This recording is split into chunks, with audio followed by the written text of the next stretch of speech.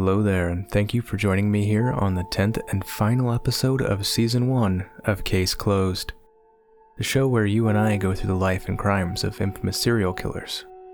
Last episode, we talked about Richard Ramirez and his terror across the state of California. If you've not yet listened to that, please go check it out. This episode, we're going to be talking about a man who warped the minds of a group of young individuals through drugs and promises of a better world. Charles Manson. Born on November 12, 1934, he lived the first weeks of his life as No Name Maddox. Eventually, he got the name Charles Miles Maddox. His mother, Kathleen, was only 16 at the time of his birth. Charles' biological father appears to be Colonel Walker Henderson Scott Jr. His mother went after him with a paternity suit in 1937. The man was a well-known con artist. He told Kathleen Maddox that he was a colonel in the army, but that was just his name. After she told him she was pregnant, he said he was called away on army business. After several months of waiting, Kathleen realized he had no intentions of returning. 2 months before Charles was born, Kathleen married William Manson, who was an employee of a local dry cleaning business. Reportedly, Kathleen started going out more and more often with her brother to local bars and getting drunk, leaving Charles home with multiple babysitters while William worked. In 1937, William filed for divorce against Kathleen, citing gross neglect of her only child. After their divorce, Charles retained William's last name, Manson. In early August of 1939, Kathleen and her brother Luther were arrested for robbery and were sentenced to 5 and 10 years respectively. This left the nearly 5-year-old Charles in the care of his aunt and uncle in West Virginia. In 1942, Kathleen made parole and came to get Charles, who later classified those first few weeks of her return as the happiest time in his life. A few weeks after she was paroled, Kathleen took Charles to Charleston, West Virginia, where he spent a lot of days truant, and she spent most evenings drunk. Kathleen would be arrested but not convicted for grand larceny, and then would later move the two of them to Indianapolis, where she would meet a man named Lewis through Alcoholics Anonymous, and she would go on to marry him in 1943.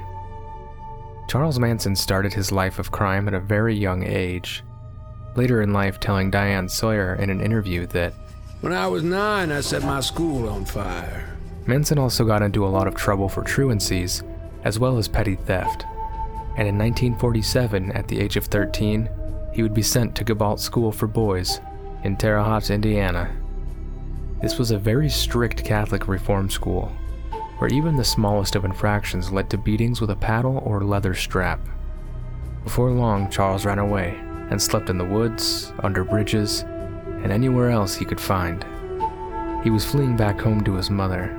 He spent Christmas in 1947 at his aunt and uncle's house back in West Virginia, and after that, his mother sent him back to Gabalt. 10 months later, he ran away again. In 1948, Manson committed his first known crime when he robbed a grocery store. He initially went in just to steal something to eat, but found a cigar box with nearly $100 in it, and grabbed it. He used the money to rent a room in Skid Row of Indianapolis, and to buy food for himself. After this initial crime, Manson tried to go straight by delivering messages for a local Western Union. Soon after, though, he began supplementing his income with theft. In 1949, he was eventually caught, and rather than sending him to jail, the judge sent him to Boys Town, a juvenile facility in Omaha, Nebraska. 4 days after he arrived, Charles and another boy named Blackie Nielsen obtained a gun and stole a car. They were headed to Blackie's uncle's house in Illinois and committed 2 armed robberies along the way. After arriving at the uncle's house, who was reported to be a professional thief, he took the 2 boys on as apprentices. 2 weeks later, Manson would be caught during a nighttime raid of a department store, and would be linked to the 2 armed robberies along the way, and was sent to the Indiana Boys School, a strict reform school. At this school, Manson was raped multiple times with encouragement from a staff member. Charles ran away on 18 different occasions, but was always brought back. While there, he developed a form of self-defense he called the insane game. If he was being physically overpowered, He would start screeching and making strange facial expressions while waving his arms everywhere, trying to make the other person think he was insane. It didn't work. In 1951, Manson and 2 other boys finally escaped successfully from the school. They were trying to get to California by robbing gas stations and stealing cars along the way, but they got caught up in Utah, where, for the federal crime of driving a stolen car across state lines, Manson was sent to Washington, D.C.'s National Training School for Boys, another reformatory. Once he arrived, he was given an aptitude test which deemed him illiterate, and a psychologist deemed him aggressively antisocial. Later that year, on a psychiatrist's recommendation, Manson was transferred to Natural Bridge Honor Camp, a minimum security institution.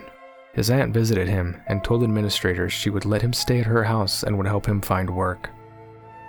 Charles had a parole hearing scheduled for February 1952.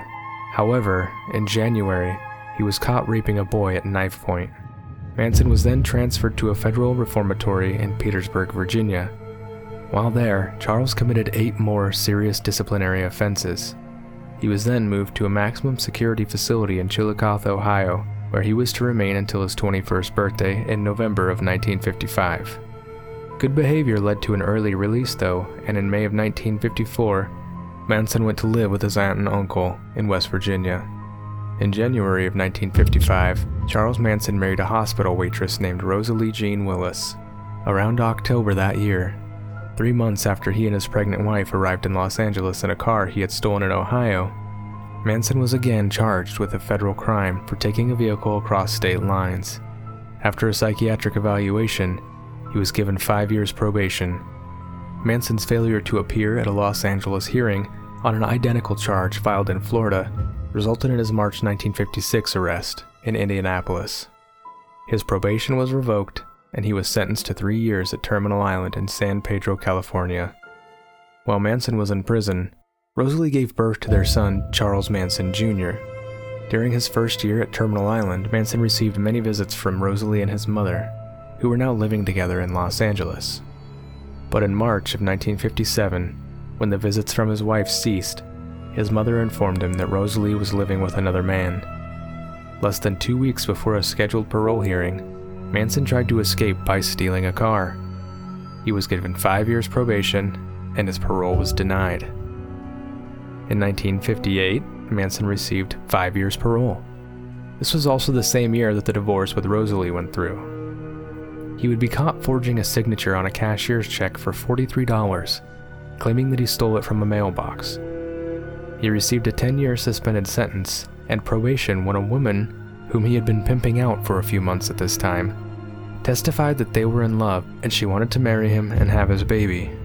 Manson and this girl would be caught in New Mexico along with another girl, where Manson was selling them as prostitutes. Manson had violated his probation by being out of California and got the full 10-year sentence for his attempted forged check.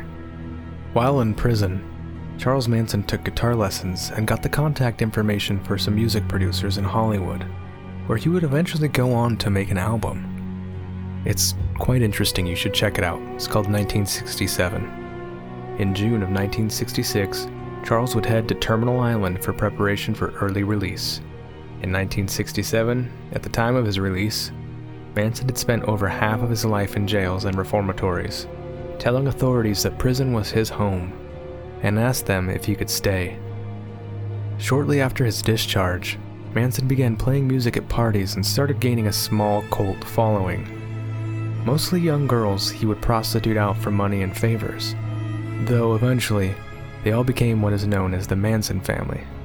This family consisted primarily of Tex Watson, Susan Atkins, Patricia Krenwinkel, Leslie Van Houten, and Charles Manson, though there were others along the way such as Robert Biosalil, Mary Bruner, and Linda Kasabian.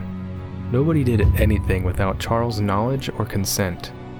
He would preach to these young people about how everything in life was a lie, and he would give them the truth. He provided them with marijuana and acid, and would give them lectures and make them do mental exercises during trips.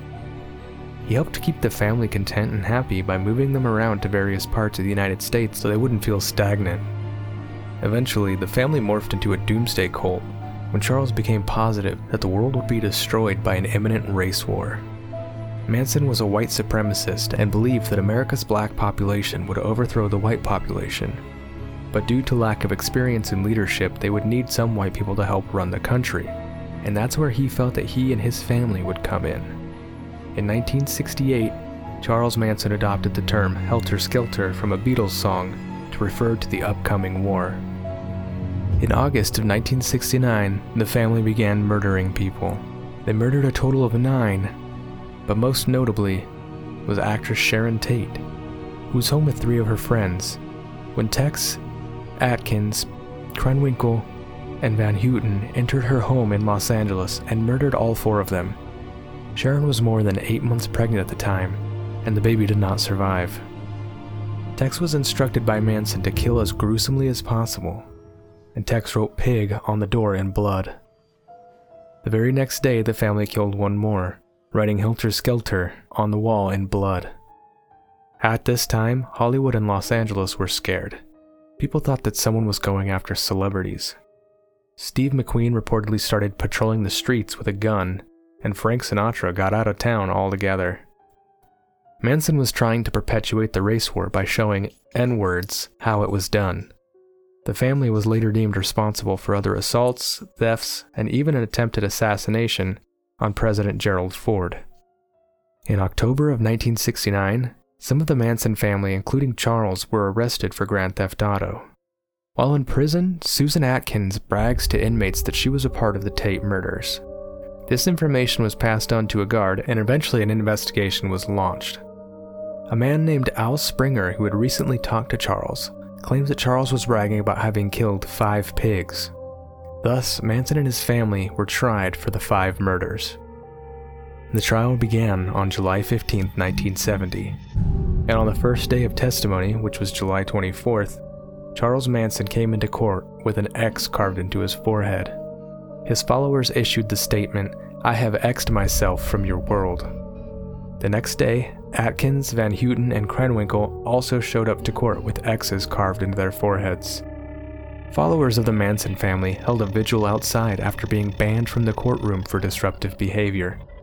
The trial had a national following, even drawing a statement from President Nixon, who claimed he believed that Manson was responsible either directly or indirectly for the murders. Manson held that paper up in court and claimed it a mistrial because they were believed to have killed far fewer than Nixon had in the Vietnam War. At one point, Charles grabbed a sharpened pencil and charged the judge. He was grabbed before he made it, but shouted that someone should cut off the judge's head, all while the 3 ladies started chanting something in Latin. After that, the judge started wearing a handgun to the remainder of the trial. The 3 female family members wanted to testify that Charles had nothing to do with the murders, but the next day, Charles himself testified. The judge allowed him to testify outside the jury, and he said, These children that come at you with knives, they're your children. You taught them, I didn't teach them.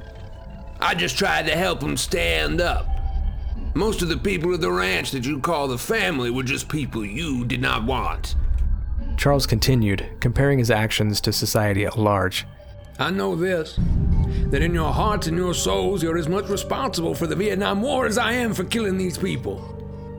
I can't judge any of you. I have no malice against you, no ribbons for you, but I think it is high time that you all started looking at yourselves and judging the lie that you live in. Manson concluded his statement by saying, My father is the jailhouse. My father is your system. I'm only what you made me. I'm only a reflection of you. You want to kill me? Ha! I'm already dead. Have been all my life. I've spent 23 years in tombs that you have built. After he had testified, he told the girls they no longer needed to testify. And the trial drug on quite a bit longer, being at the time the longest trial in American history at 225 days. But on January 25th, 1971, the jury found the Manson family guilty of first-degree murder and several counts. Though it is not known whether or not Manson truly killed anybody himself, it is believed that at one point he shot a drug dealer to help protect Tex. On March 29, 1971, the jury sentenced all of the defendants to death. Being that all of this took place in the state of California, Their sentences would be changed the following year to life with chance of parole. Manson did, however, spend the rest of his life in prison. He gave several interviews throughout his life and even became involved in Scientology. But on January 1st, 2017, Charles Manson was rushed to Mercy Hospital in Bakersfield, California, with gastrointestinal bleeding, where doctors would deem him too weak for surgery. He was returned to prison 5 days later in an unknown condition. On November 19, 2017, 46 years after he was given the death sentence, Charles Manson died from cardiac arrest resulting in complications from pancreatic cancer. His life and crimes have since created many movies and books and still have people wondering, how could he have influenced those young minds so completely? To end our last episode of Season 1, I'll send you away with a quote from Charles Manson. He once said, "If you look down at me, you'll see a fool. If you look up at me, you'll see a god. You look straight at me, you'll see yourself." And that's case closed. Case closed.